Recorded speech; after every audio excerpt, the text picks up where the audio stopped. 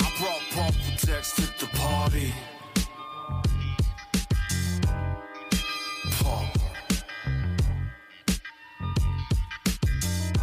I brought purple text to the party. Hello, everyone, and welcome to episode 65 of the PDH Pod, the one and only Magic the Gathering podcast dedicated to the total exploration of the Pauper Commander format. I am your host, Brad Drac V, and let's see what my co-hosts from the East Coast are up to. First up, Dave the Alcadron Vader. How are the birthday extravaganza? How'd that go? Birthday extravaganza was good. I've had entirely too much cake. Ooh, yeah. Substantially more cake than one person should eat over the course of a single week. I had a friend make me a homemade Jell-O cake. Oh, if you don't know what Jell-O cake is, that's when you take a white cake and you stab it 100 times with like a chopstick, Yep.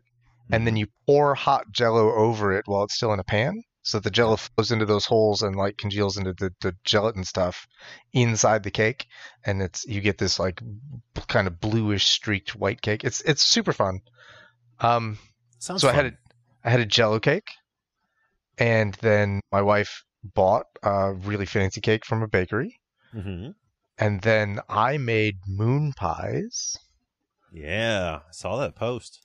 There's been a lot of cake happening. There's been a lot of treats happening. That's amazing. That's a Yeah. good birthday week. Yeah, it's good. How was your birthday week, sir?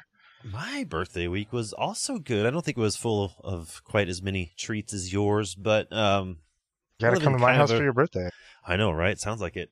We live in a little rural town, so we went up to the local Dairy Queen and got a big old fancy, like, this death by chocolate, like, ice cream cake thing, and Oh, it that was- sounds good. it was so good. Like, I haven't had an ice cream cake in probably 20 years, but, like, they got it in the flavor of Blizzard I always get, and I didn't know that was a thing, so I was, like, chocolated out last night, like, in a chocolate coma, so that was awesome. But yeah, other than that, we really just hung out, made some good food, and spent time with the fam. I'm not all about, like, going out and partying for birthdays anymore. I don't know. Yeah. But it was a good time. Let's see. Next up, as usual, is our resident PDH PhD, Liam. How was your week, sans birthday? It's been pretty all right. Nothing too fancy going on. Did not have a birthday this week. Did not. 2/3 of the pod did. Liam Yeah. did not. But yeah, that's about it. Just all right. It's wild to me that 2/3 of the pod. It's not that 2/3 of the pod had a birthday this week. 2/3 of the pod had a birthday yesterday. Yes, same day. Yeah. Yeah, how crazy is that? It's pretty wild. Yeah, I love it. It was specifically requested when I decided to make a Pauper Commander podcast. I searched long and one hard of the co-hosts for had to have the same birthday. Yes, one of them has to have share my same birthday, and the other one has to be younger than most of my kids. Those are the only two Alright. things. All right. Well, sounds like you hit the nail right on the head, though. Nailed it. That's why we're so good together. Oh, all right. Well, this week we actually brought a returning friend of the show back on with us, Bobby Bfine. Welcome back, buddy. How's it going? Thanks for having me. I'm doing all right. Of course. I'm dealing with your average sickness that just, makes life generally not the most fun, but I'm powering through. So, Yeah. Well, you sound good either way, but yeah, it's one of those end of the summer type things. Alex said otherwise, so Oh. Well, you two are fighting, so I don't know. that's fair. It's entirely possible that Alec didn't mean what he said. He was just picking words that he thought would help him win a fight. You know how it is when you fight with Bobby. Like you can't. Yeah. You can't fight fair with Bobby and expect to win. Okay, time out. I didn't realize I had this, notoriety for fighting. Maybe it's just me. I can't fight fair with Bobby and expect to win. Like That Bobby's might be more correct. Bobby's a legend. I just make a podcast. It's hard to fight fair with a legend, yeah. It's true. Yeah, like you can't. I don't know about all that. I don't even remember what I said. Just words are flowing, that's all it is. Yeah. It's fine. I forgive you. Don't Don't worry about it too much, Bobby. All right, I'm fighting with Alcadron all the time. So if I'm fighting with Alcadron and you're fighting with Alcadron, there's clearly a common denominator here. At some point, I have to wonder if I'm the problem. Is it? It's you. Is it possible that I am the one that's wrong? No, it's definitely the kids. Definitely the kids who are wrong. That's right. But before we get into more of that fun talk, let's do a little bit of housekeeping. If you are interested in supporting the show and throwing us some of your hard-earned money, check us out over on patreon.com/thepdhpod. By being a patron, you get access to the pre-show, which is usually almost a full-length podcast episode worth of us catching up for the week, hot gossip, more infighting, all that sort of stuff. And we post it just on the Patreon page for our lovely patrons only.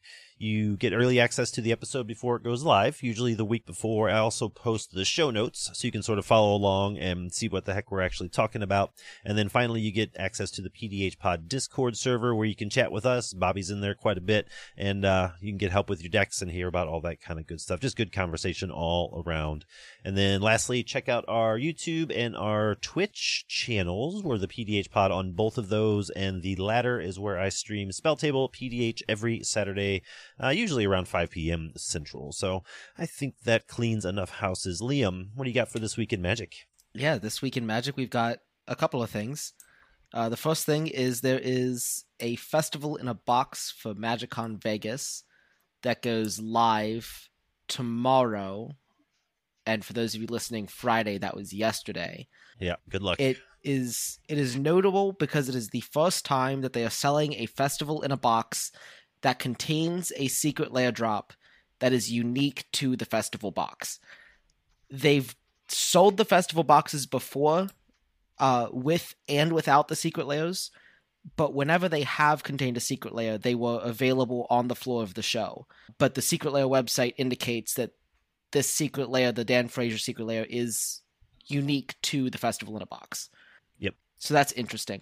Doctor Who pre-orders are live. The individual decks have been live for quite a few months now, but the deck bundle and the collector packs and all that jazz went live on a lot of websites this past week. More on that in a couple of weeks. Yep. Not Alcadron returns to Twitter after The being drama. silent Dun, for nearly 3 months.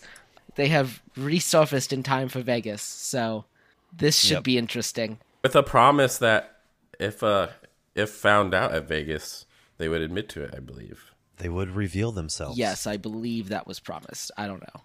So we've all become little pauper private investigators over the last few days. Raven inspectors everywhere.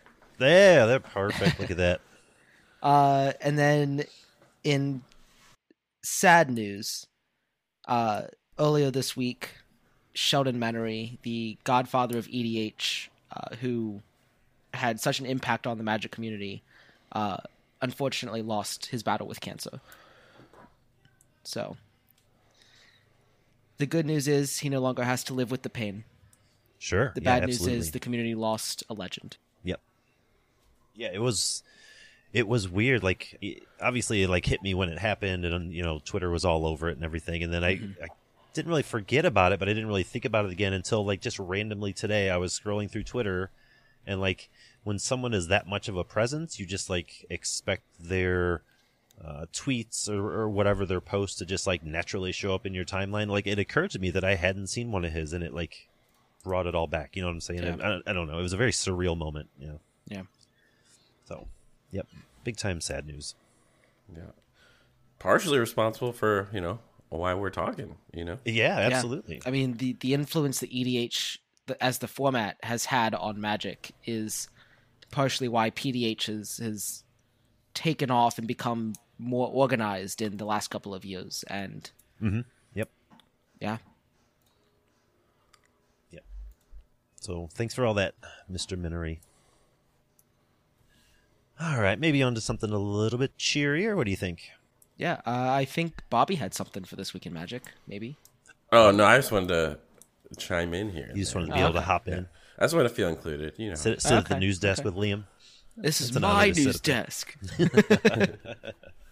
All right, well, let's move on to the main topic. This summer here, summer of 2023, was absolutely awesome for Pauper Commander, for our little format. We got some great new cards, different sets. Seems like there were sets every couple weeks or so. The community as a whole was really awesome about spreading the good word about the format. And then we also had a bunch of outstanding high-level, like super competitive tournaments that turned out, they had awesome exposure, awesome turnout, all that sort of thing. I think we saw a few folks talk about local events on social media. I feel like I saw a couple people talk about, send tweets about my LGS is running this Pauper Commander thing, or I'm getting Pauper Commander started and we're going to hold a tournament, that kind of stuff. But we definitely wanted to highlight the more well-known ones, I guess, like Dallas Walker's Rags to Riches paper tournaments in Philly. I think there was, what did we decide? There was 2 of them this year in 2023. Is that right? Yeah, Yes. two this year, 1 last year. That's right. That's what it was. And then since we got Bobby on, we're going to talk about the Sanctuary PDH's Open Series and their tournaments and leagues and all that sort of thing. We've talked about being a competitive player and playing competitive decks before on the podcast, but tonight we sort of brought Mr. Bfine in to talk about how the competitive Pauper Commander scene is evolving and sort of like the legwork or just kind of what goes into producing or being the tournament organizer for these high level events. Like, I did kind of want to start off, Bobby. I don't remember if we addressed this in the last time you were on the show, but did you, when you got into Pauper Commander, did you immediately like just dive into the competitive scene, or were you just like fondling with the format and then you decided to start running events because you liked that it had a competitive scene? Yeah, I mean, so depending on when you want to say I quote unquote started playing Pauper Commander. We talked in the pre-show a little bit about, that blast from the past. But in terms of like, I guess my current time in the format, I kind of just dove right into competitive, admittedly. I don't know. I like Tatiova, so like I played that a lot at the beginning. That's fair. And that naturally just, lends itself to playing competitive games because no one wants to play against Tatiova in a casual game. So, yeah, I mean, I started off in competitive, and it's actually amusing. One thing we may touch on a bit later, but now I've got a hankering for some not competitive games. So Those are always fun. Well, we can help you out with this. Yeah, I might be able to help you out on some Saturday evening with just that. yeah, we're on the street next Saturday, or this Saturday. Yeah, this coming Saturday. I guess the day after this podcast hits the airwaves. But yeah, no, definitely, yeah, started as, competitive. I have followed, like, variants of Pauper Commander for about a decade now, we found out. So that's exciting. I'd say I got involved, like, back in the format in, like, late last year. Mm-hmm. And then, I was playing in good chunk. And then, for whatever reason, I saw Dallas Walker's Rags to Riches to Rags, I keep saying it wrong, event in Philadelphia in March. I was like, yeah, sure, I'll drive 10 hours to go play a Pauper Commander tournament. Like, that's a normal person thing to do. And so I did. Yeah. And here we are. We, Pauper players, whether it's 60 card or PDH, we will travel for our games. That's for sure. Yeah. Yeah, I guess backstory. I played, plenty of competitive back in the day, quote unquote, like standard, modern, all that stuff. So like the tournament stuff was always really fun, and I like that. I like the travel part of it. I like getting food at places I've never been before. Sure. So like, yeah, it just seemed like a really cool opportunity, and I was definitely given some weird looks when I said I drove 10 hours at that event. So. Yeah. Yep. Same here. Well, you definitely have had some really good competitive Pauper Commander tournaments almost like the last 11 or 12 months. And I know, Bobby, you've played in probably half of them or so, like some high level ones. You kind of want to run us through what we've seen over the last almost year or so? Yeah, definitely. So like you said, there's been a handful, with I would say Dallas's, Riches to Rags event in Philly generally being like the biggest. Sure. RIW was pretty big, but it was like a one-off thing during the year. So still big, still awesome. Starting just dating back chronologically. So about a year ago was the first Riches to Rags, I believe, that Dallas hosted in Philadelphia in October 23rd of last year. And that tournament was won by Elis Ilkor, which was, I would say, not known entity at the time, if such things existed at the time. I think such things definitely existed, but I'm confident that it was not one of them. That's fair. People were the idea of a tier list was an idea that had been discussed at enormous, unfortunate length. The discussion surrounding the tier list at that point, but Elis Ilkor was not on any of the tier lists that I had seen. So yeah, and if I remember right, looking at Dallas's data breakdown, there were a handful of Tadiovas there. So it was talking about the infamous tier list. That was the one of the boogeymen forever, and it still showed up and showed out. I believe it made the final table too. So, so that was the first Riches to Rags event, and then in November of last year, I think, did we ever settle? That was the correct date, November 19th. That was the correct date. Yep. Okay, so there was a Budget CEDH event, I believe, in the Budget Brews Discord server, and while not quite PDH, a handful of PDH players playing Pauper Commander lists in the tournament, and conveniently, Puzzlebox was able to take it down with Gretchen. And I think the only non-Pauper cards Puzzle played were Ristic Study and Mystic Remora, and he claims to have never drawn or played them. So whether that's true, I cannot confirm, but it must be true, because he's been on that Gretchen list pretty much ever since. Yeah, no, Gretchen, you may see some notes about Gretchen here in a minute as well. So Gretchen's pretty good. So much so that in March, the second Riches to Rags event in Philadelphia, someone, I guess, won with Gretchen as well, and their list was only a couple cards different from Puzzles. Who was that? Who won that one? Yeah, I guess. Who was that? You just kind of glazed over that. Someone by the name of Bfine, I heard. We know that guy. No, so that was. I've heard of him. I'm glad you didn't say his name at first. I'm fighting with that guy, so we want to minimize the positive publicity he gets. Yeah. His name is like ashes in my mouth. I mouth. gotta trick you into saying nice things. But the one interesting note about that event in particular, and I know Liam was at that event too, was that common backgrounds were legal, which is something that we also saw in the third Riches to Rags we'll talk about here in a minute. But we looked at the data. No one had actually played any of the common backgrounds at the time. Yeah. Which was kind of surprising. And I don't remember what you played, but you were there, right? Yes, I was there. I was on Aethersworn Sphinx, and I went 1 and 3. I won round 2 after taking it to time, and I won the game with 6 seconds on the clock. Still counts. I distinctly remember game, and I don't know if it was a real game or a fun game we played, but you took a huge beating on turn 2 or 3 and just died from a gut player. Yeah. I think it was game 2. I remember it was game 3. It was game 3? Game okay. 3, I was on the camera, yeah. Yeah. Yep. You're like, I just took 28 from gut. This game's over. Yeah.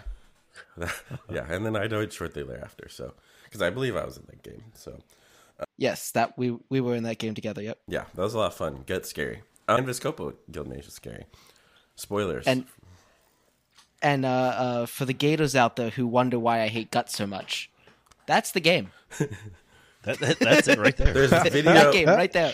There's video evidence. You can pinpoint the exact moment the hatred for gut spawned. Before that, I was like, "Oh yeah, Gut's a good commander," but I'll let the other players deal with it. And then I wasn't in the game long enough, so yeah. And Gretchen doesn't play removal, so sorry about you. Yeah.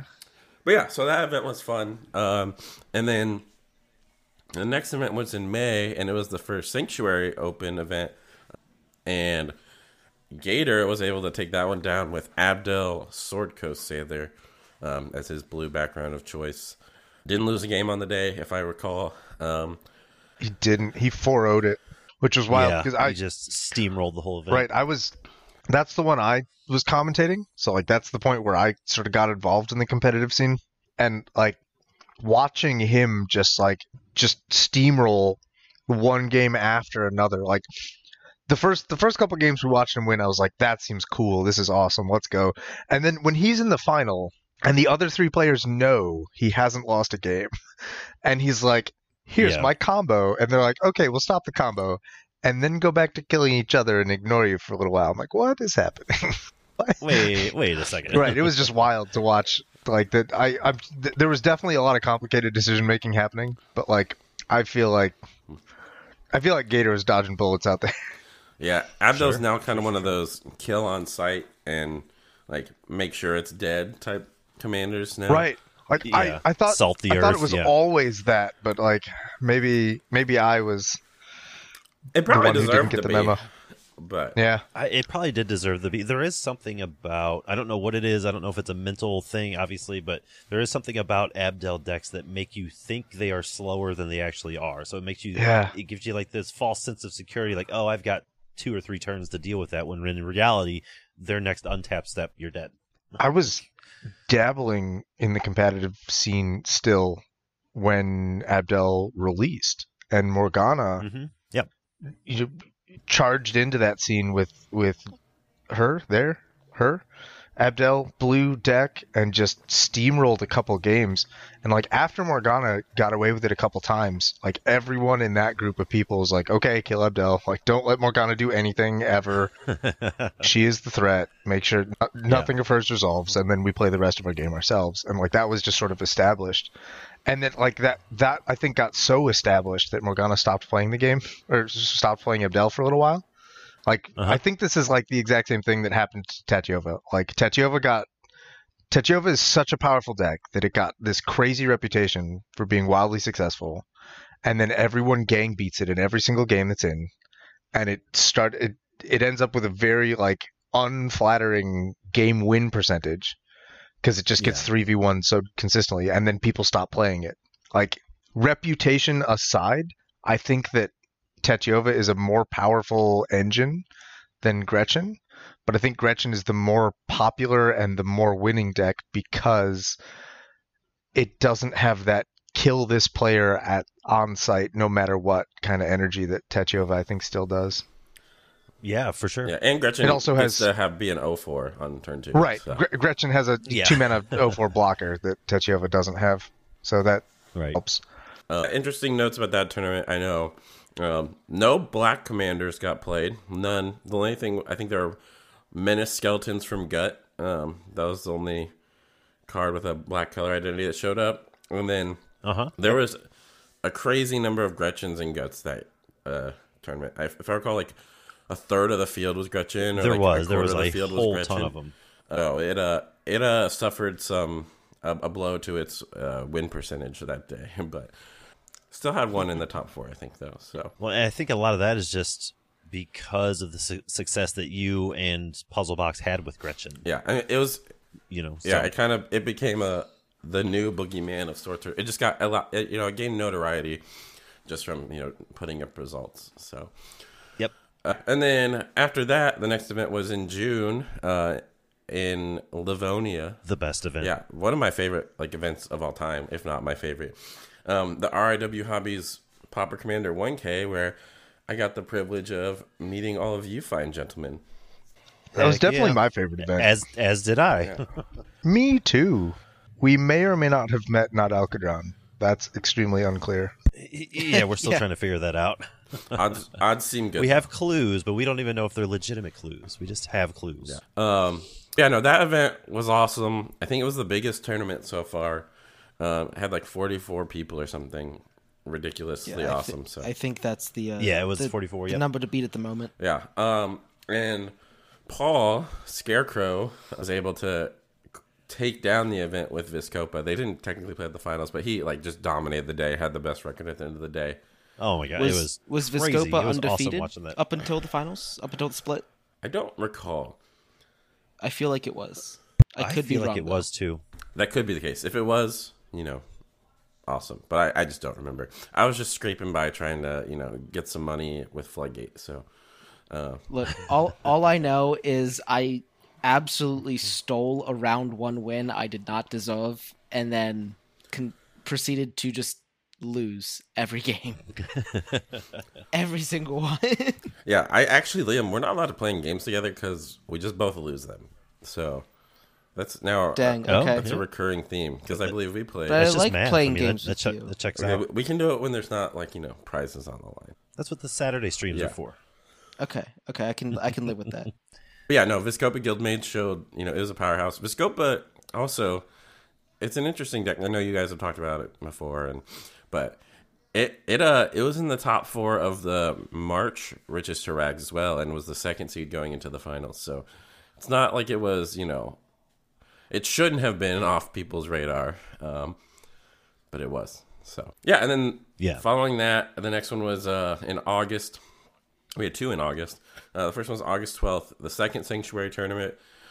Gator's daughter took that one down with Dargo and Kedis.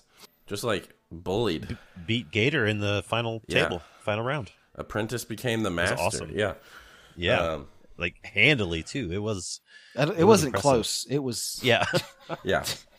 There was no. Oh, she's my daughter. I'm gonna let her win. Like it was no. It was. No, it was ruthless. It was ruthless, a good game to watch. bloodthirsty. Like Yep. No, and just completely bullied people. Like, yeah. I remember a turn where, I think Ankylosaur was playing Gretchen, and like she was just like, "Oh, I guess I'm gonna attack you." Like, so just so nonchalant about like just savagely, just like beating everyone's face, Just in. ripping people apart. Yep. Yeah, no, that one was awesome. And then that, there was no Abdul at that event, but it was kind of a smaller event, so not necessarily surprising. And then the most recent event was the third Riches to Regs on August 27th, and that was taken down by Ross B on Third Path Iconoclast, a combo variant of the deck. I know there's a whole host of different flavors of Third Path Iconoclast, and Ross actually made the top 4 of the March one as well on the same list. I don't know how similar, but playing TPI. So that was interesting. That event, again, common backgrounds were legal. Only 2 people, including myself, took the opportunity to play it, and they were both Abdel plus Candlekeep Sage. And then that event was also interesting because there was a bounty placed by someone in the local community where the top finishing Orzhov player, we get like an additional prize. So yeah, when looking at the decks, That's it was awesome. it was really cool, but it definitely skewed a lot of the decks we looked at. There was, I think there were like 6 Illisil cores, if I remember correctly. Like there were some Abdel. Well, not only did it skew the decks, but it also would have skewed like play patterns. Like if there was another Orzhov in your pod, you wanted to take them out. Like Right. Yeah, you want to target them first. Maybe not even like consciously, just to get that prize. Yeah. So that was an interesting twist. But yeah, no, the finals were cool because Ross and I were in the finals of the last one, so it was cool. Like I think in round 2 or 3, 3 of us who were in the finals at the March one, we're all paired against each other, and we're like, "Oh, this is great! Nice. Can't wait for this." So Yeah, We meet TPI is again. such an interesting deck. Like I feel like it's one of those that could have, and it may have, but it could have like an entire Discord server dedicated to just working on that deck. yeah, there's just so many different ways you can go about winning. I know mid range is a very popular one. I think there's a Banishing That combo variant floating around. Ross was on Ghostly Flicker combo. Because when I played 60 card Pauper, there was a Blue-White Familiars Discord. There was a Tortured Existence Discord. Like there was all these very deck-specific Discords where people were just constantly working on that archetype. And I feel I like don't like that you're reading my TPI Discord is list another right now, one. but go ahead. Oh. Yeah, I just feel like TPI is one of those decks that could be just constantly being worked on. Yeah. And it really, I think it depends on, how you like to play too. Like, all of them are perfectly capable of winning. It's one of the decks that I think is, most flexible, or one of the commanders that's most flexible. And it isn't as, clear cut on what it's doing when you sit down across from it. So, Yeah, yep. So, and then that leads us to, the next event coming up, which I'm happy to announce for the first time, a PDH Pod exclusive. What? I want that. Give Amazing. me the sweet info. But yeah, so the next Sanctuary Open Series tournament. So It is going to take place on Saturday, November 4th, 4 p.m. Eastern Time. We want to help accommodate some of the non-United States folks, mainly the non-East Coast folks, even though I am an East Coast folks. Well, Midwest, I guess, but Eastern Time Zone. So start getting a little bit later start. Basically the same setup as last time. It'll be about $16 to enter. Basically, it's like $15 plus whatever processing fees get added to that. Yeah, and then prizes, those will just be, money based on how many people show up. Yeah. Yeah, and then I believe a few other people here are going to be in attendance in that in some way, shape, or form. Is that correct? Yeah, I think we're going to bring back Derek and I for some commentating and have Alk up in the booth with us, too. What do you think, Dave? I am super bummed that I couldn't commentate the last Sanctuary 2. Uh-huh. I badly want to get back into commentating. Especially after you saved the day on the first one. The first one was so much fun.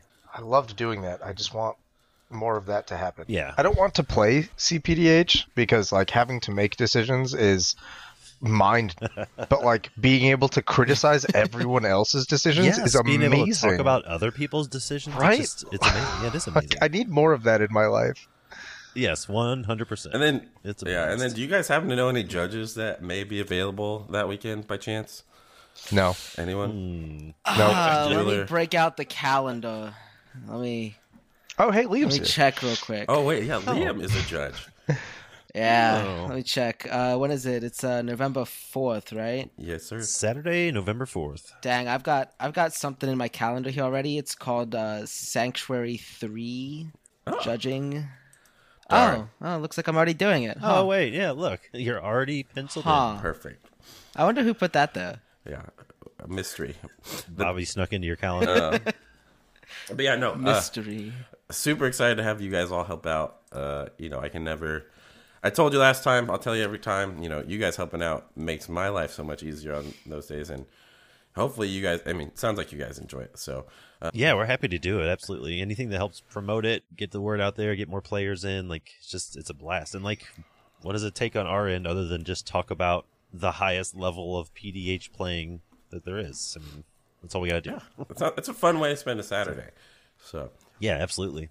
the other big quote unquote news I have is that we are. I don't have the full details yet, but by the time this episode comes out, there'll be a link. All the details will be there. It'll be great. The next Sanctuary League is going to be happening here in October / maybe the last few days of September. It'll kick off. But the idea, building on the last one, everyone will play 2 rounds on a Saturday at a given time. At the end of the league period, I'll do some fun math and figure out who the top performers were based on some number of the weeks. We're gonna give people a little bit of leeway because making it every week, for a month is maybe not the most realistic. Yeah. People have plans, people have stuff that comes up. But yeah, figuring that out, and then the last week will just be the finals, and there'll be prizes, exact prizes to be determined. But one thing I know for sure is that the winner is actually going to get to play in the tournament for free. So Oh. yeah, and some incentive to get people playing the league and playing more and practicing for the tournament. So Yeah, I think that's probably worth it right there. Yeah. That sounds awesome. Yeah, because Yeah. what's the fee again to participate in the league? by the way, that's free dollars. Free. Oh. Yeah. $3. $3. $3. $0. So what you're saying is people could participate in a league for free to get practice for an upcoming tournament, and then if they win the league, they get to play in the tournament for free as well. Yeah, you get to play Magic. For also $0. okay. Yeah, Okay. you get to play Magic like you're probably going to do on a Saturday anyway, and then Right. also get prizes for it if you do well. So You just free roll that into a tournament victory. I Wow. I badly want to do one of these leagues because they sound awesome. I just don't want to do it in September, October. Yeah, So- same. I want to play competitively a tiny bit because those games same here. are enjoyable. They are fun. October is such a bad time for me. that's fair. The beauty, the school year is starting. I'm still getting into a rhythm. Yeah. Yeah. September and October are so rough. Well, the beauty is, because it's free, if you happen to find yourself, and you can come and go as you please, you don't have to play every week, like I said. Even if you guys just want to play in games on a Saturday randomly, just jump in. Like, yeah, you may not finish in the top, whatever, but still just free competitive games to play. So, and we'll have live streams of that. So, if you don't finish in the top, whatever, you can still hop into a game, kill whichever player you think is really annoying, and make sure that they don't finish in the top 8 either. There you go. That seems a little rude. I don't know if I can condone that behavior.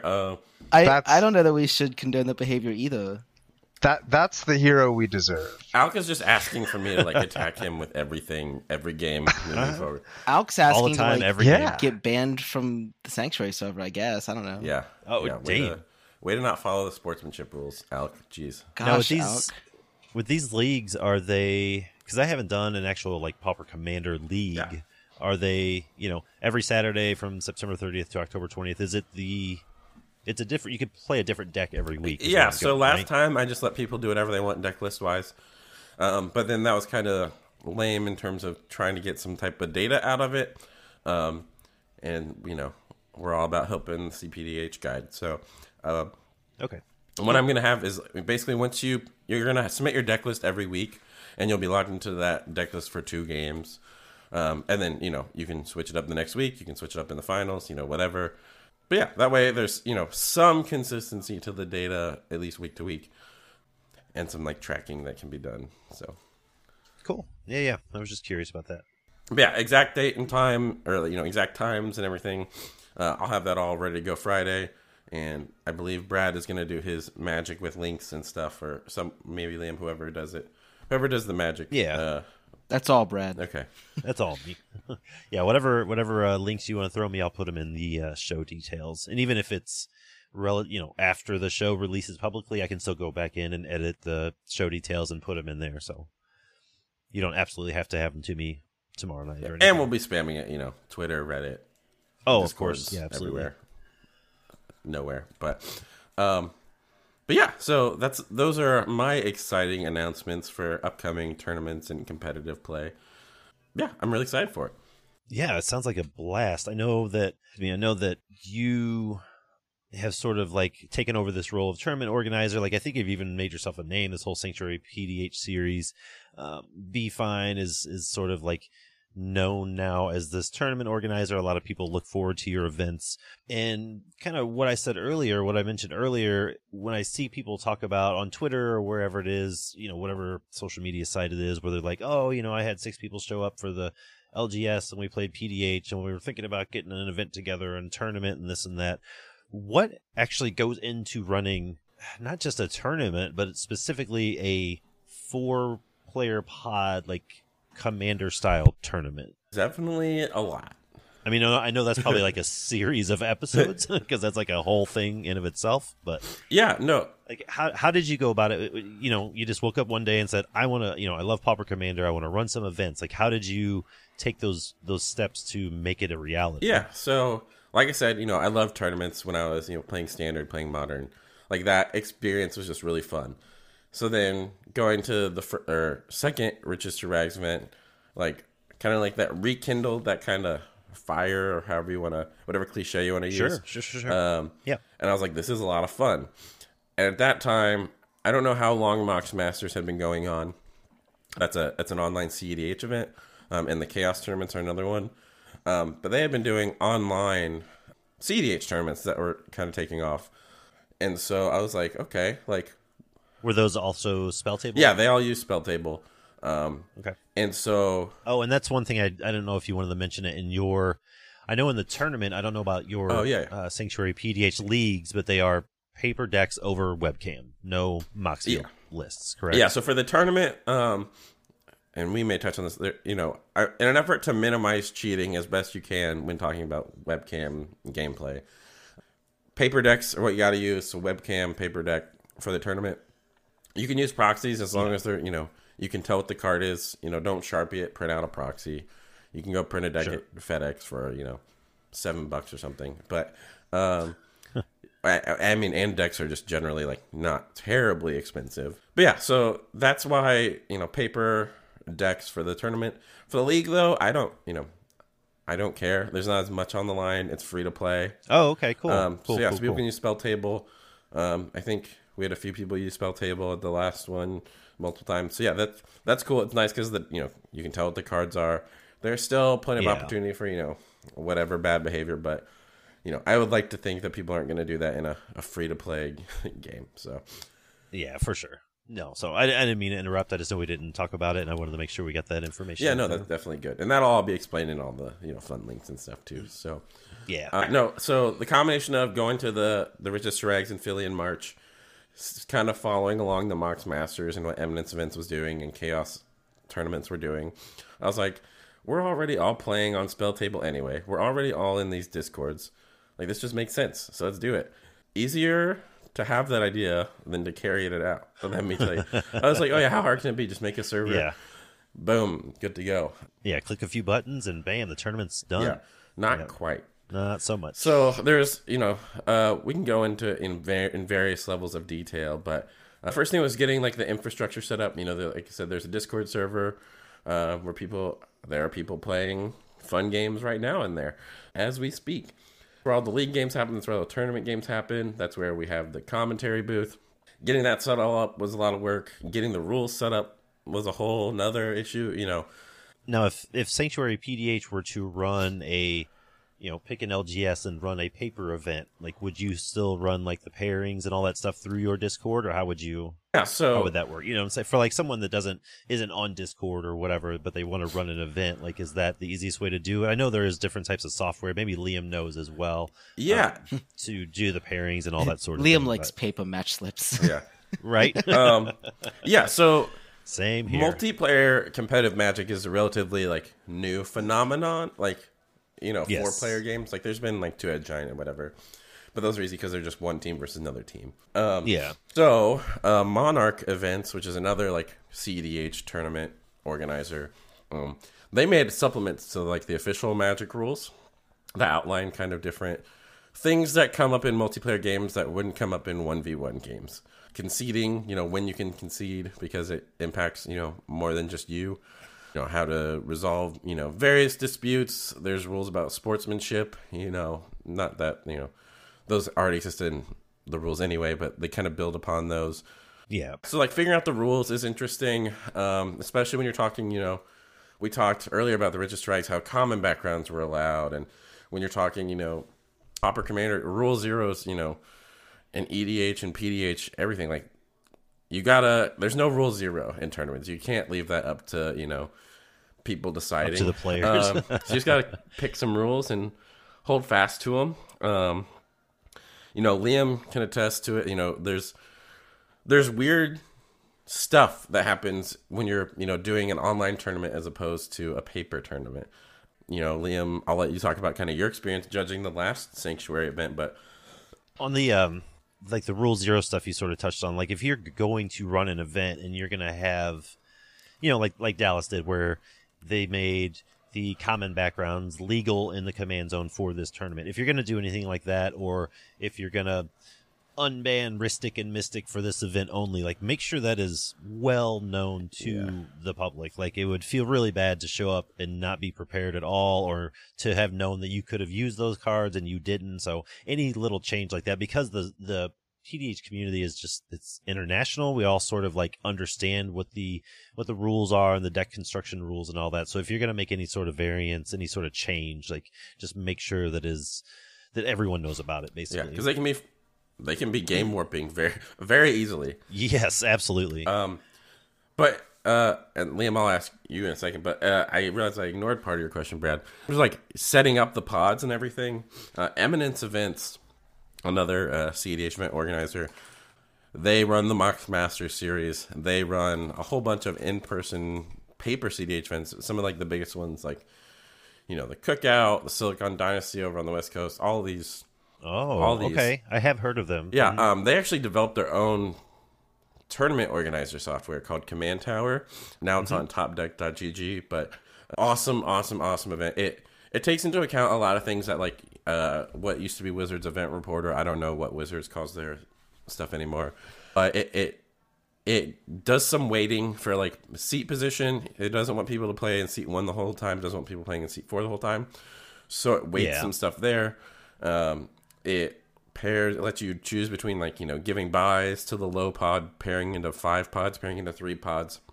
Just all these various things that don't come up in 1v1 Magic. But it's awesome. Right. Everyone can view it. It does a round timer. You post a link and everyone can go view their pairings. You can self-submit match results. You can submit deck lists. It's an awesome software. It's like $5 a month, I think, right now.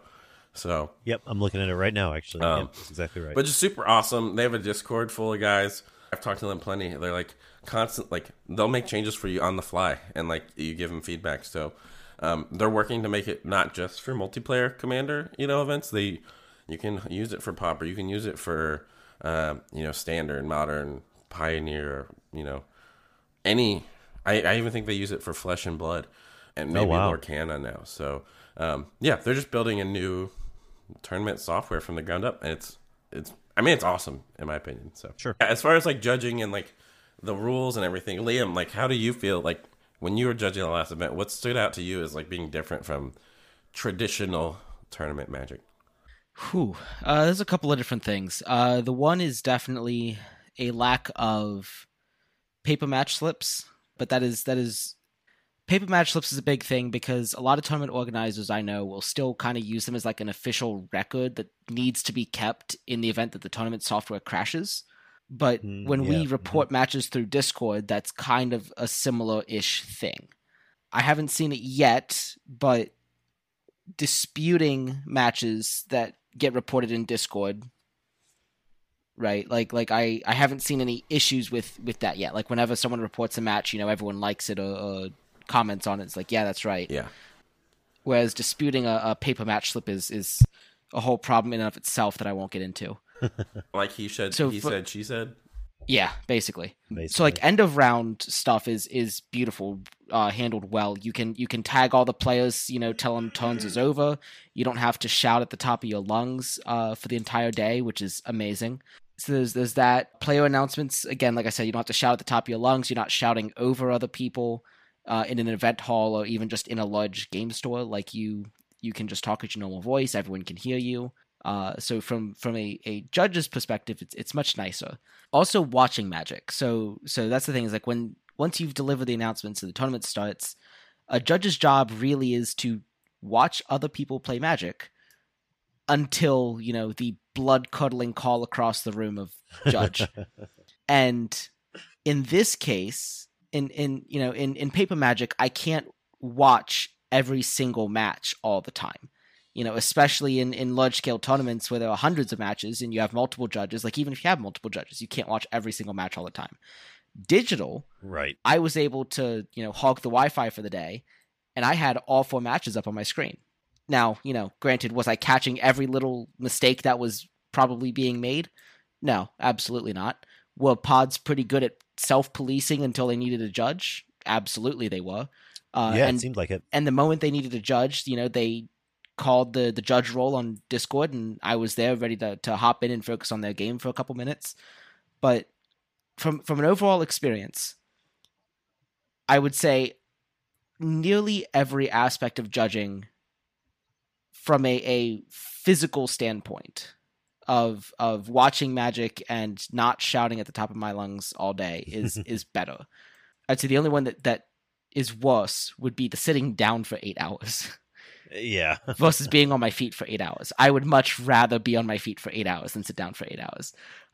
Standing desk. So I think, boom. I think for this next one, I'm gonna have to figure something out. Like I'm gonna have to, because my butt was a little numb after the last one. Did you find it pretty seamless? Like if someone did have a question, you just hopped in. Yeah. And, hopped in and out of the games, talked to everybody, and then it wasn't like super intrusive or anything. Like from like mine and Derek's perspective. You were just there, and then you weren't. Like it seemed like it was, very streamlined. Yeah, no, it was very easy to hop between games and listen in and get perspectives and deliver a ruling and all that. Yeah. And then did you have? You said you were watching all 4 games at once or 4 tables at once. Mm-hmm. Did you have audio for all 4 of them? No. Or how does that work? Okay. So okay. because I can only have audio for one table at a time, Oh, so I would that have makes to sense. I would have to Yeah, hop into their voice chat for that. Yeah. But I could Okay. visually see all 4 tables at once, which for a tournament that scale is perfect. Now I imagine, if the next tournament is double the size, right? There's no way I'm going to be able to have all 8 games at once. Sure. Yeah. But I could potentially have 8 tabs open. Yeah. And so, I don't see why not. Yeah. Well, let's hope it comes to that. Yeah, I would love to have a double the size tournament, but I would love to see a double the size tournament. I would Yeah, that would I be would love to fantastic. see before the next RIW. I want to see either a Sanctuary or a Rags to Riches break the 42 mark, 44? What 44. 44? I want to see one of them break 44. I want to see one of them hit 45. Yep. that'd be awesome, except for the awkward, pairing situation that would come about from that. But otherwise, I agree. Okay, so what's the next 4? 48? Yeah. Yeah, let's hit 48. Yeah, 48. Yeah, that would be awesome. Yeah. And all the tournament math and everything, that's all through that software. Yeah, That's Right. so nice. Yeah, tracks opponent match 'Cause win percentage, all that. I'm decent at math. Like, I get some things, I understand things, but tournament math, just count me out. Yep, Like, nope. I don't even get it. Yeah, That's it's what computers are for. yeah. They make Yeah. it that software makes it so easy. Like you have to tinker around with it and learn it to know what you're getting into. But once you get it figured out, Sure. easy. They even recently added payment processing, which I got just in time for the last tournament. So, Wow, nice. To finagle with people sending you PayPal and Venmo, no, it's just an all-in-one software service, whatever you want to call it. So Yeah. And it sounds pretty customizable too. Like, if you wanted to, you could run a tournament with 8 or 12 of your buddies and just be like, okay, we're gonna ban these 10 cards for the tournament. You know what I mean? Like, yeah, I've used you it could do for kind of whatever you want to. Yeah, I've used it just for the F&M games we do, because it gives a timer and it's a universal timer, so everyone can look at it. They have a hub where you can post your events that you have in that software to the hub, so everyone can just scroll through and see, oh, look, this CDH tournament's happening near me, this PDH tournament's happening near me or online or whatever. So really cool tool they have, and website, and I'm sure it's going to continue and change and improve over time, but it's awesome. So huge shout out to Eminence and their Command Tower software. So Yeah, sounds awesome. I do want to say, kind of getting back to the rules thing, we talked about how tournaments are a new phenomenon in the PDH community, and it's kind of led to some, we talked about the Rule Zero component, there's some other rules considerations that really kind of change what people play, how people play. One thing, timed rounds are not something that need to happen outside of tournament play. Oh, for sure. We've talked at length about the days of old with 3+ hour pods that were just 4 Tadiovas beating each other with Shoreline Rangers and all that fun stuff. Yeah. But if you do that, you get a draw, and that's not good for anyone. People are building decks that are a lot more focused on winning timely, playing faster. One thing, as I've kind of seen in the various tournaments I've played in and, run now, mid-range is in a weird spot where they end up drawing most of the time. Not most of the time, but of the draws that happen, it's usually involving mid-range decks because it's just attrition wars. We've also seen skews towards combo players as a result. You don't have to worry about killing 3 people if you just kill everyone at the same time. Right? So That's just simple math right there. yeah. The other thing, in addition to the time round things, or as a result of that, extra turns are a thing. And I've now been to a handful of tournaments, and they've almost all had different extra turns rules. And I'm still not sure which one's the best, to be honest with you. Yeah. I know, at RIW in the most recent, which is Rags, they had, at the time round was called, they count the number of active players left, and there's that many turns left in the game. So if everyone's left, everyone gets one more turn. But say Right, and it's not turn cycles. It's just yeah, turns. individual player turns. Yeah. And one interesting note there is, say the game, time is called, it's turn 1, player 1's turn. Say player 1 kills player 2 on turn 1, their turn 0, effectively. That player 2's turn still happens. It just continues in order. So player 1 essentially just bought another turn. It really only benefits the player who's active at the time rounds the round time is called. It's kind of a weird. Is that just to ensure that everyone left at the table gets one more draw step, basically one more turn? Yeah, I don't. It's weird in multiplayer because turns can take forever in PDH, regardless of if it's one or whatever. So I'm not sure like the justification behind that. I don't particularly care for that rule, but I also don't know what's best. Like the way I had the Sanctuary, when time is called, the active player finishes their turn and it's done. It's kind of anticlimactic, but it saves the awkward like drawn out extra turns. Yeah, for sure. Both situations can lead to like some awkward play as time nears. Like people may play slower or faster. So there's some awkwardness to it, which is really like the part where I don't know the best way to fix it. So that's something I'm kind of like keeping an eye on over time, and that rule may change over time. But for now, I'm just sticking with the wrapping it up on the active players. Yeah, and I think that rule will change and evolve just as much as the players, just as much as the meta does. So other thing, this kind of ties back into Rule 0. Competitive tournament play is way different than playing with friends, right? If people haven't played tournament Magic before, they may be in for like a semi-rude awakening the first time something happens. People aren't as inclined to, let you take something back. If you miss a trigger, you miss a trigger. You really need to know how your deck works, what triggers your deck is putting on the stack, what all your deck does, and like be able to like talk through it.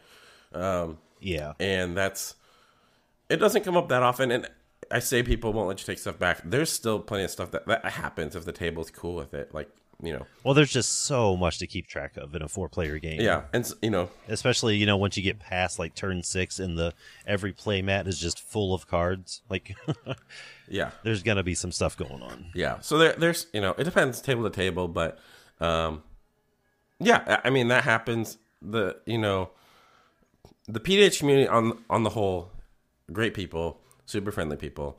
So, I've had situations at a table where we just like had a table vote on whether a person let the trigger happen or not. I might have been the bad guy that said no and everyone else said yes. So I looked like, whatever. But there's that kind of stuff. Is that why you and Dave are fighting? Did you shoot down his vote, his trigger? Did you vote no on Dave's trigger? Is that what started the fight? Dave just needs to know how to play his deck. That's all I'm saying. I would honestly be a much better Magic player if I knew how to read. It's consistently a problem. Yeah, same here. So like those are just like interesting like things that come up in tournament specific play that don't happen when you're just playing for fun games with friends at home or on Discord or whatever. Because for the most part, like I wasn't like a tournament grinder or anything, but I've been to my handful of actual like paid events, tournament events, and it has always impressed me like how hyper focused some of my opponents have been. Yeah. Like you just kind of have to expect that your opponents, even at a Pauper Commander table, if it's a tournament, if there are prizes on the line, like they are going to be absolutely attentive to everything going on and very focused on the game. Yeah. I mean, that's exhausting over a full day too. Like, I don't know how everyone else felt at the end of RIW, sure. But I was tired. Like, I assume you guys were tired of talking. Yeah. So, like, and I thought of it ahead of time. Like, I'd kind of decided, like, if they needed another player, I would hop in. If they were short or something, I would play the tournament. I had a list of decks. Like, okay, if I end up playing this tournament, I'm going to play these decks because they're some of my fastest. Yeah. Like, I don't want to bring Golgari. I don't want to bring Orzhov, something that's going to take to time for 8 rounds or whatever. Like, I don't want to be exhausted when we leave here. So right. So, but that is something that happens. And that's something people are taking into account when they're choosing decks too. So, like that has been like the extent of like the format moving to tournaments, or not moving, but incorporating tournaments. Sure. The one like other thing that's not so fun to talk about when you're talking webcam play. Cheating happens in paper. Cheating happens in webcam play. It's a lot harder to stop in webcam play, especially when there's like technical difficulties that happen. We've seen it recently. There's been numerous cheaters banned in the last few CEDH online tournaments, Mox Masters, Chaos. Mm-hmm. So that's like not the most optimistic thing about this all. But it just it just means you got to be you know, that extra level of vigilant, watch what people are doing. You know, I want to assume everyone is, you know, acting in honest and, you know, with good intentions. So Sure. but you know, it's tough, you know, when all we have are cameras. Like if technology fails, like your screen goes dark for however long, like it's tough to, you know, it's just really tough when there's money on the line or people are paying money to enter a tournament. So Yep. Yeah. Being over webcam, there's a lot of faith being placed in the other players. Yeah. Which I'm okay with. Like I'm like you, Bobby. I automatically assume that no one is cheating and it's going to be a fair game or whatever, but you just have to kind of mentally or whatever just be prepared in case it happens. Yeah, and like I have a list of on the website and in all the rules, like, hey, like watch for your opponents doing these things. Like, you know, there are rules, like there, you know, you have to like shuffle up and present your deck in 3 piles and your opponents tell you how to stack it. So like there's some like safeguards built in that are pretty unique to webcam, because in, you know, paper you just cut your opponent's deck. So there's some, but it's, you know, it is inevitable, I feel like, when you're playing for prizes, anything, that someone will try to, Yeah. you know, do that. So as far as what goes in a tournament, you know, that the rules, you know, we talked about the infrastructure. We talked about, you know, you guys, like the team that you have to put together to like make sure it all goes smoothly. Like when you want to have commentary, you got to have a judge, you know, Alk saved the day, the first one, when I was like, Sure. oh yeah, I could just do everything. Wrong. I was so wrong. And then, you know, tagging you and Derek in the second one, Liam judging, you know, it takes a lot more people than I initially gave credit. Yeah, it's a lot of like administration work. Yeah. Honestly, like it's a lot of stuff going on the back end. Like once round 1 starts and the tournament's off and running, like I don't want to say it's smooth sailing after that, but 97% of the work has already been done. The tournament is just finishing out everything you've done up to that point. Yeah, we talked about the CPDH guide. You know, I made sure I'm saving deck lists, I'm recording data, recording turns, like. So even like throughout the day there is some, but it slows down so much more than getting it kicked off. But that lead up is very stressful. So yeah, and I used to hold like little, you know, like fan run event, you know, or player run event for 60 card pauper on MTGO, and you know, they were just there's a lot going on. Like you can't just like. And it was through a different website that had their own software or whatever. It was open to the public and stuff. Right? And it was no, this was on actually through a Brazilian MTG content website. They were awesome, like huge pauper players awesome. and stuff. I was in pretty good with them. And it's not just like, okay, countdown, 1 second, 0, the tournament starts. Like like you were saying, like there was constant upkeep and maintenance and stuff to do on the back end, and there's always something going on. Like there's no like downtime really when you're running a tournament, whether it's 6 people or 48 people. Like there's always something going on, always something you got to keep track of, and it helps just to stay on top of it, or if you can somehow like stay, you know, 1 step ahead if that's possible. So definitely lots that go into it. I don't know if anyone listening wants to start a tournament, but like someone reached out at some point to I think Clay, and asked him, they pointed in my direction. I'm happy to talk about this stuff because I'm still learning. Like, I'm not going to lie, Dallas Walker and I talked about it at the last Richest Rags, like, you know, just asking questions about, you know, what did you do and stuff like that. Oh, yeah, absolutely. Yeah, just as much as we're like a big community of players, there's a lot of people just like Bobby and Dallas that are a community of tournament organizers. So, yeah, definitely reach out, ask questions. Like, everybody has to start from somewhere. And I think it's a really great, I don't know, I like the idea of people, you know, oh, I want to do this at my LGS, and, you know, the 12 people that show up for Pauper Commander every weekend at my shop, you know, I want to do a tournament. Like, I love that it's this, like, I don't know, grassroots sort of like movement, and it's just really cool to me. It's very heartening to see. Yeah, and I would love more paper tournaments, whether they're small, large. Like, RIW was awesome. The Richest Rags were awesome. Yes. Like, getting to meet, like, you guys, getting to meet various other people in the community that, you know, have just been usernames for so long. Like, it's good for the format. It's getting, like, you know, when you're talking tournaments happening at, like, local places, you're getting people who may not normally play, but they're like, oh, my shop's holding a tournament, let me throw something together. And then people show up and they're like, oh, there's like this whole thing online. Like, let me get in there and play some more. I think that has been like a really awesome phenomenon. Like I mentioned Ankylosaur David earlier. He did some work with Aaron as Street Urchin at RIW. And since then, it's just been like all over the servers. And it's awesome. Like, so I love that. I love what it does for growing the format, getting new people active in the online communities. I would love to, eventually organize an in-person event, like a PDH con of sorts, or like, sure, it'd be awesome. Well, I think the pals have trademarked that name. Oh, we've talked. Me and the pals are in talks. But no, I mean, so that means Eric's hosting.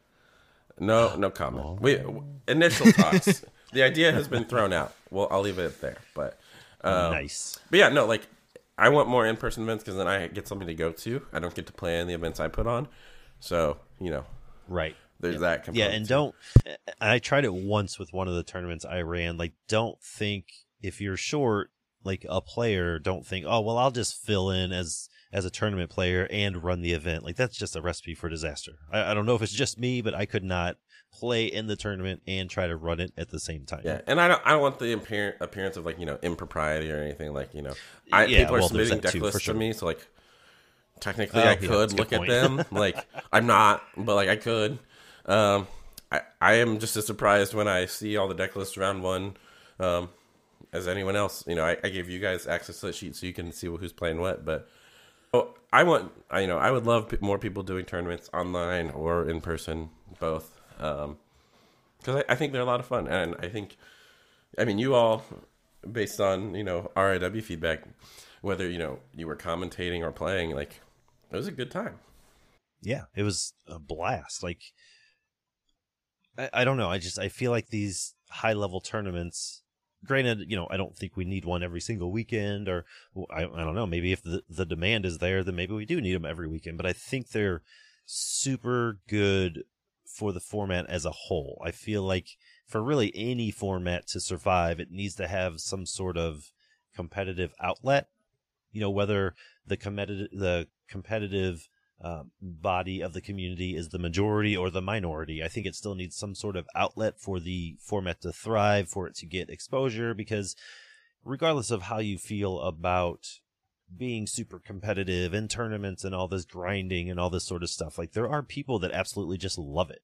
There are people that will try out new formats because it has a competitive scene. Like there just is a certain spot in Pauper Commander for tournaments and for the competitive scene, and I think we need it. I think it's a healthier format now that we have those things available to us. Yeah, and I think it does a little bit to like eliminate the stigma. I feel like sometimes there's like a competitive versus not competitive like stigma, like, oh, competitive people are like the worst, or whatever, they're not fun, like competitive play isn't fun. Like the more people are seeing these games, like there are decks that like would not typically be in that list of the tier list that do just fine at tournaments. Like, yeah, I mean, look at you mentioned the CPDH guide.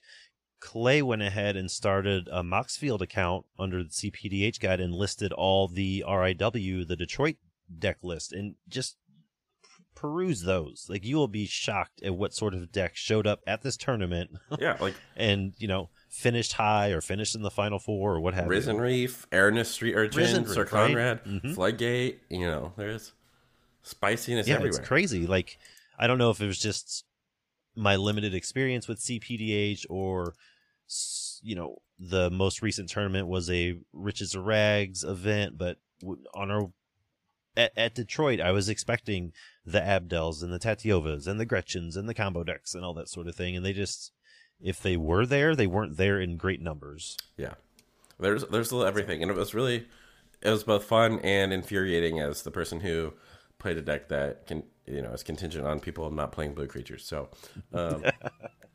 that's another story though. So. Yeah. TLDR tournaments, awesome. We need more of them. If anyone wants, to talk about them, I'm all. Shoot me an email, Twitter DM, Discord DM, all that fun stuff. And don't be super intimidated to run a tournament either. Like, it's, you know, like we mentioned the Top Deck GG, like they have built-in software you can use. You know, there's community members everywhere, regardless of what format you want to run a tournament for, that are available to talk to. There's, depending on your LGS, you know, the shop owner might be a wealth of knowledge for how to run a tournament. Like, it's, I don't want to say it's easy, but it's probably not as hard as you're making it out to be in your head. Like, it's Right. Sure, it's a tournament, it's a big deal. There's, you know, there's prizes on the line, people are competitive, this and that. But if you get all these, you know, little baby steps down and get those accomplished, like, the tournament is, as a whole, is going to run very smoothly. Yeah, I mean, I know I did a lot to make it sound like a lot, but to do it doesn't take a whole lot. I am something of a perfectionist, so I will drive myself crazy. So, like, that's probably why it was sounded like a lot more. But yeah, I mean, the software itself just makes it so easy alone, and like spell table existing and Discord, like if you win an online tournament, it's not that hard to set up a Discord server with a few rooms and link to, you know, topdeck.gg. It's real simple. So yeah, and you're always going to have what ifs. Like, if you're the TO and you're like, well, what if the internet goes out, or what if a player in a round knocks his deck off the table and, you know, none of the cards can be seen what he's doing on webcam. Like, there's all these what ifs, but a lot of those there's just no rules for. There's no website that'll tell you what to do in those scenarios, and that's just something, just like anything else, you're just going to learn it along the way, I think. Right. Yeah. It's just, there'll be mistakes. Everyone, whenever you do anything, you learn as you go. Like, mistakes are meant to be made. So, you know, promoting your event is hard. Like, I am very thankful that you guys help and all the PDH community helps boost it. So, yeah, that is definitely one of the hardest things, I think, with not just a tournament, but almost with any sort of, like, content or tournament or whatever you're trying to promote. Like, social media is just hard sometimes. Yeah. Most of the time. Yeah. But yeah, no, like, I'm very excited about the future of tournaments and Pauper Commander and, you know, what's on the horizon. I know Dallas has exciting things coming for the Riches to Rags series too. So, yeah, it's super awesome. So, yeah, I think so too. Is there anything else? Oh, go ahead. I was gonna say, like, I don't know if Liam or Dave have any additional thoughts on all that. I feel like I was just rambling. I feel like the amount that each of us is meant to ramble in this episode should be approximately proportional to the number of tournaments that we ourselves have run. And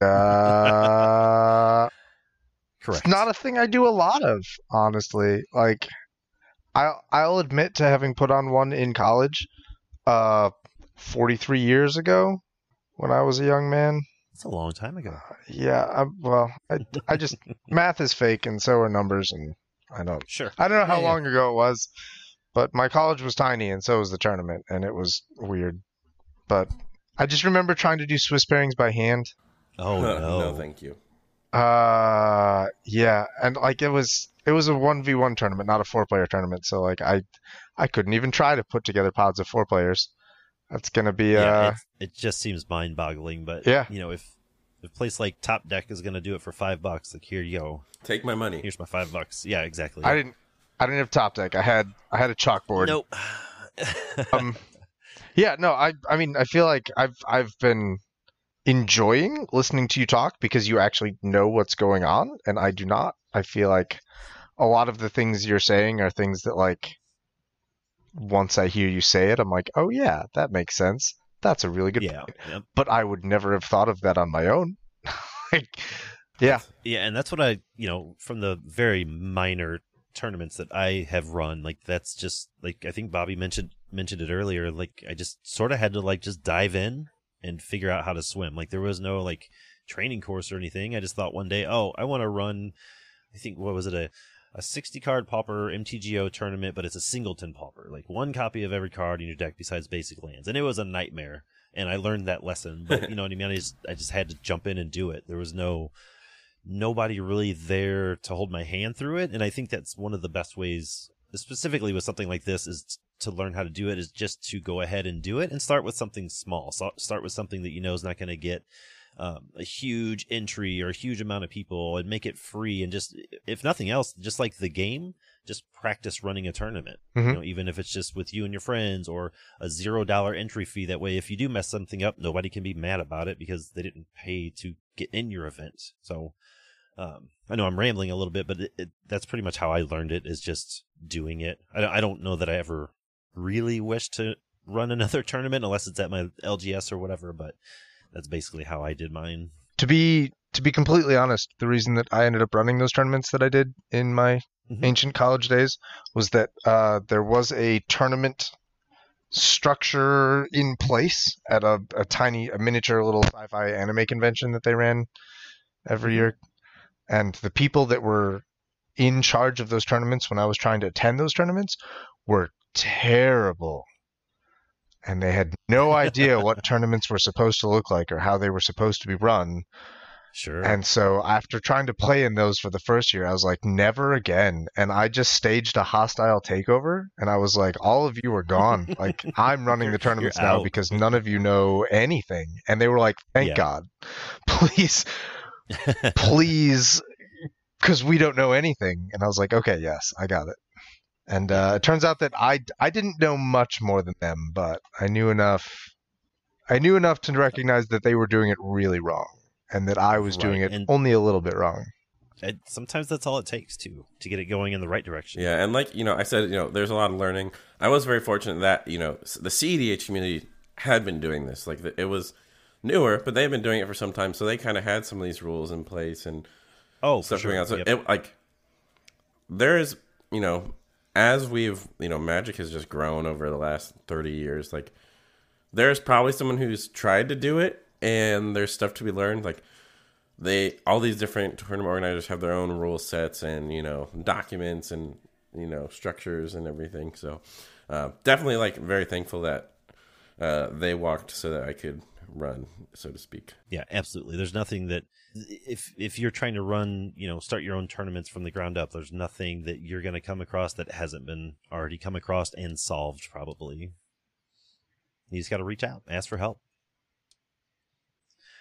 I think that might cover all of it. Is there, I know you're the man behind the curtains, Bobby, but is there anything else that we didn't really cover about the whole shebang? I mean, I know there is. There's like a million different probably pieces that go into running a tournament, but like if someone was just, oh, that paper PDH tournament I watched on Twitch or I played in Philly, that was really fun and I want to do it at my shop. I think we covered most of the generic sort of bases, if you will. Yeah, and if there isn't something, reach out, in the PDH pod Discord. Yeah, reach absolutely. out to, me, whatever, Plenty of people can point you in the right direction to get to me if you really want to talk to me, I suppose. But there's also plenty of other people, the Eminence staff, the topdeck.gg server is awesome. Sorry, it's like the Command Tower HQ server, I think is the official name. But their server, their software, they have a bunch of people who are super helpful as far as tournament organizing, because it's just a bunch of people who are tournament organizers. So yeah, and they love doing it. Yeah, they love helping. It's not just like, give us your money, we'll run the tournament. Like they engage with the community, and like you said earlier, they'll make changes on the fly, and they'll work with you to make your tournament the smoothest, best it can be. And they play in tournaments, so they get it. Like, I play in tournaments, I get what I know what I want out of a tournament. I know when, Alex said, I thought, he thought that tournament was ran up awfully. Like, I don't want that. So, like, knowing that going in, like, what goes, what a good tournament looks like helps a lot. Yeah. All right. Well, if you didn't have anything else to add, Bobby, I think we got time for a quick listener question this week. What do you think, Liam? If you give me a couple seconds to open up the listener questions, we could probably do one. Yeah. Oh, I dropped one in there for you. Oh, you dropped one in? Then there you go. It sort of relates to this episode, but not 100%. I seem to have misplaced my show notes. Oh, well, I can take care of it if you want. Yes, please.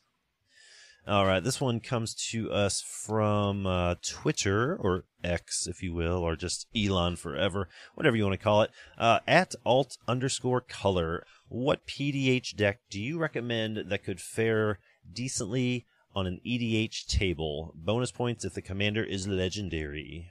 Go ahead, Bobby. What do you think?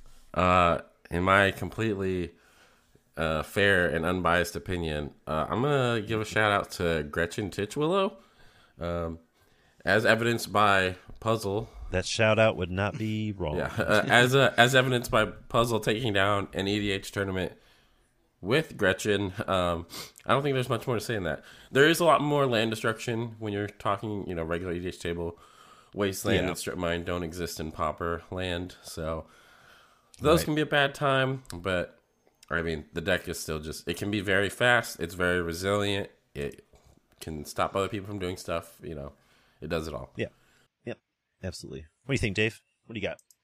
I do have an answer to this question. I have had a lot of success bringing Zada to EDH tables. I was not expecting that one. Yeah. Well, I mean, for a long time I had a Zada deck, and I love it as a PDH deck because it was really explosive and powerful, and like when it went off, it was really fun. But also like it was kind of it had what I now sort of refer to as the Araumi problem, where it's like too powerful to make for a balanced and entertaining casual game, but also far too vulnerable on far too many axes for me to want to play it in a competitive scene. So I had this Zada deck that I had tuned up, I thought, as well as a deck that's mainlining Orcish conscripts can be tuned. It was that well tuned. And but I never played it in PDH because that isn't fun. So I would bring it to casual EDH tables. And this was one of my decks that was like, badly unsleeved and suffering for it and like crooked. Sure. And like people would look at that and I would be like, oh, it's all commons, don't worry. And everyone would just underestimate me. Like, like I would 100%. Do something and everyone goes like, oh, it's just commons, don't worry about it. And then I would attack for like 247 damage and they'd be like, wait a second. While drawing 15 cards. Yeah, don't worry about that damage. No big deal. Yeah. It's fine. Like math is fake anyway. It's fine. So like that always works once. And then like the second time you try to do Zada things, people are like, oh yeah, my deck has 13 board wipes in it and you'll never do anything. And after that first time it works, it doesn't work again. Yep. Liam, I think you've actually done this before too, right? Yeah. What's your answer here? So the vast majority of what I built prior to this podcast was legendary creatures. Yes, and that's what it was. Yep. 9 times out of 10, I would say that my recommendations pretty easily lined up with just whatever was on the tier list or the competitive list, the CPDH guide as it is now. Whatever legends were on that list were sure to fare well in a regular EDH table. And I'm going to stick by that statement. I mean, Gretchen's already on that list. We've talked about it. Gut Leader is on that list. I'm Abdel, and any background is on that list. You know, there's certainly there are certainly plenty of options from CPDH Guide that are legends that you could consider taking to an EDH table. I hear Tatiova's pretty good. I hear Tatiova also heard that as well. Eats 3v1 games in EDH fairly frequently. Ramp is good in EDH, right? That's what I heard. Sometimes. Ramp is good. Yeah. Pretty good.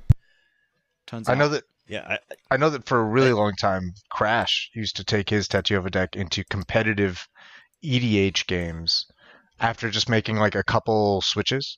Like this was back when Rhystic and Mystic were still legal and you didn't have to swap those back in.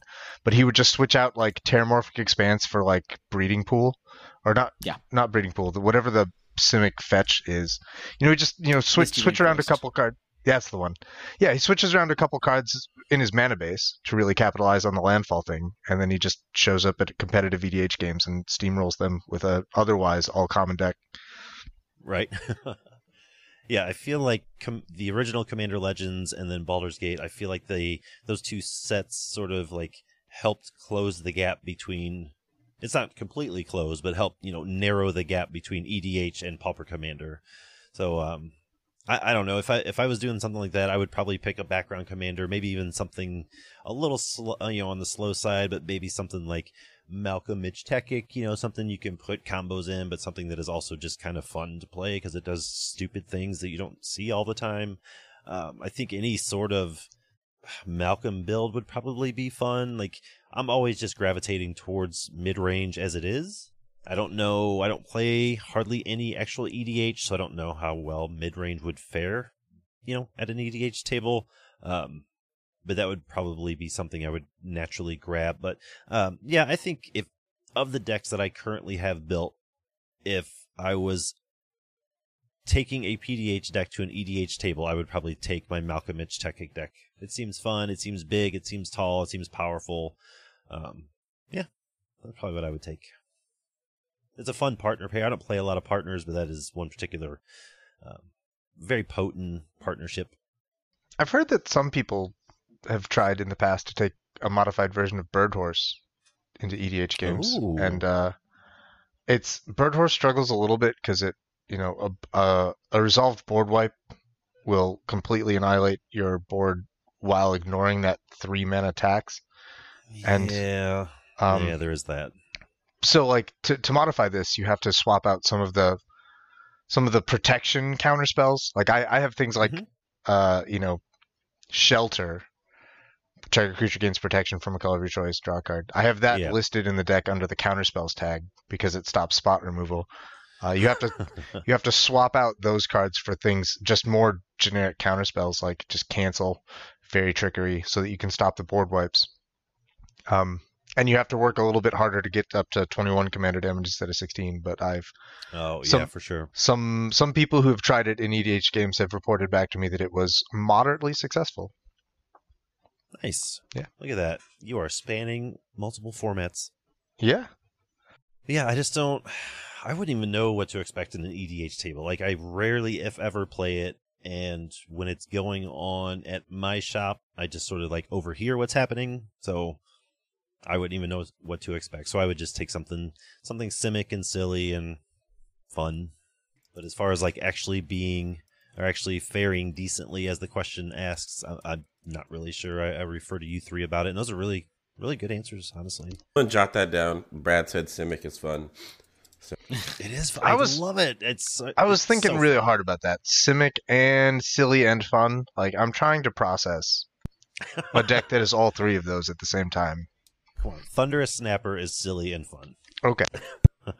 And actually, Malcolm Mitch Tekik, maybe it's not silly, but it was kind of fun. And I remember like 2 days, I was going to play it on a Saturday stream, and like 2 days before I was going to play it, I had never played it before. So I put a message in our Discord and I asked Alcadron, like, what's the play pattern here with this deck? Like, what am I supposed to prioritize? Yada, yada, yada. He's like, it doesn't matter. You're going to be the instant threat. And damn it, if I was not the instant threat from like turn 4 on, it was just kill Brad the whole time. I love that deck. Yeah, it was fun though, like just making huge golems and doing stuff with artifacts or whatever. Like, and I don't think I built mine with any combos or anything. It was just big creatures, Simic, draw cards. But yeah, it was. I don't even know if I had accomplished anything yet. I was just the threat. So, yeah, that's why I feel like it would do okay at a EDH table. But that's just me. I like it. All right. Yeah, I do too. We got anything else you want to add before we get to the outros? Anybody? Bueller? Take it away. Awesome. Well, as usual, we got a few more things before we want to wrap it up for the week. If you need any more Pauper Commander talk or have any questions about the format, you can follow the PDH Pod on Instagram, over on X Twitter. You can email the show at thepdhpod@gmail.com, or you can head on over to the PDH Homebase's website. That'll take you to their Discord server, and then just like the whole format opens up from there for you. You can find Liam and I on Twitter at Pauper Command and Pauper_B respectively. And as always, you can find Dave as the Alcadron just about anywhere else PDH is being talked about. And all these links will be down in the show notes. But Bobby, where can the listeners find you? Yes. I know you're sort of all over the place as well, but is there like they can always some areas that are better than others? Yeah, you can always find me everywhere. At Sanctuary PDH on Twitter, X, Twitter, whatever. SanctuaryPDH@gmail.com for emails. Probably not your best bet, but SanctuaryPDH.com has all the info for all the tournaments, the deck lists archive, the coverage archive, all that fun stuff. And then in every PDH related Discord, I'm I'm Bfine. You can find me in the PDH Pod Discord, usually cracking jokes at someone's expense. Yep. So At one of the hosts' expense. And that's one thing when you were just telling the listeners that I was thinking about, like, most PDH players that are in the community that I know that are on Discord are in all the PDH Discords. So if you can find us in one, you'll probably find us in all of them. For a minute, I was a moderator in all of them. Oh my! Not anymore. disgrace. That sounds like a lot. I've been demoted. You've been demoted Probably to for your own good. commentator Probably now. for my own good. Yeah. Too many hats. Too many cooks. All right. Well, too many cooks in the kitchen. All right. We're going to wrap up episode 65 of the PDH Pod, but we want to give a big thanks to MTG Brad for letting us use their original music for the show. And from everyone in here to everyone out there, brew a deck, play some PDH, and we'll see you next week. Peace. Cheers. See ya. Say bye, Bobby. Just insert a little thing at the end that goes, "Oh, is his mic muted? Did we lose Brad? Or did you lose me? Hello? What happened? I think he's muted. Damn it!"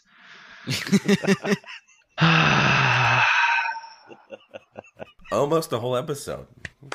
Almost. We almost made it. Okay, no, this is fine. Okay. This is fine.